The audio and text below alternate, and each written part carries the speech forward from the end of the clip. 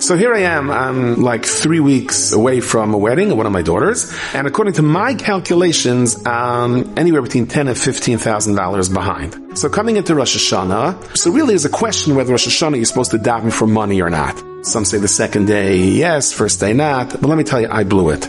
I mean, the entire Rosh Hashanah, I was just money, money, money. I'm telling you, Tkiya, money, Shvarim, money, money, money, Trua, money, money, money, money, money, Kikadayla, money. It was just like, it was on my mind. Mitzvah Rosh Hashanah, I come home, I check the mail, there's a letter from the bank.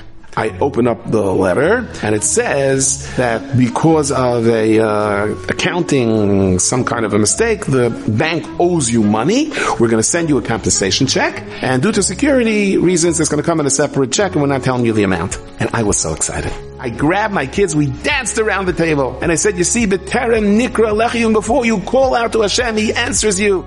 And then my daughter says, here's the check.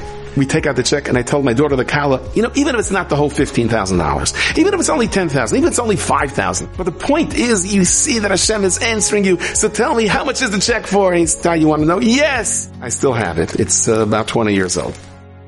It was for 1 penny. 1 penny.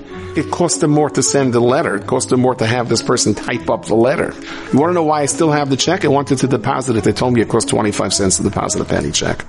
So my wife came to me and said, Hashem heard you the first time. You need money. And at one point, it's like, you want money? Here's money. I can give you money, okay? I know what you need. Trust me. Being able to trust Hashem when we don't see things in front of us is the key to our Simchas HaChaim. And the key to our Simchas HaChaim, say the Svarim HaKadoshim, is directly connected to Shmiras Einayim. Yiru Eineinu, v'yismach libeinu, v'sagan lavsheinu. Yiru Eineinu, the Svarim say. If we're careful what our eyes see, then v'yismach libeinu. Then we can be happy. Then you don't go around the whole Rosh Hashanah saying, money!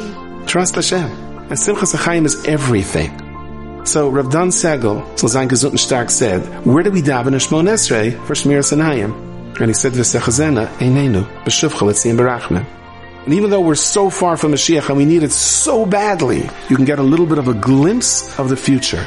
A little bit of the peace and the menuchas hanefesh and the simchas hachayim. I have what I need. Hashem is keeping the rest for me. He'll give it to me when I need it. The key is v'yiru einenu. And you don't have to be perfect. Every little Messiah, every little test of closing your eyes for a second, Yeshua Hashem keheref ayin, says the Baba V'Rav, Kedusha Siyan, the Yeshua of Hashem can come just by the blink of an eye. When you blink your eye when you're not supposed to see something, and then suddenly it doesn't make a difference how much money we have. Point is how much simcha is in your heart.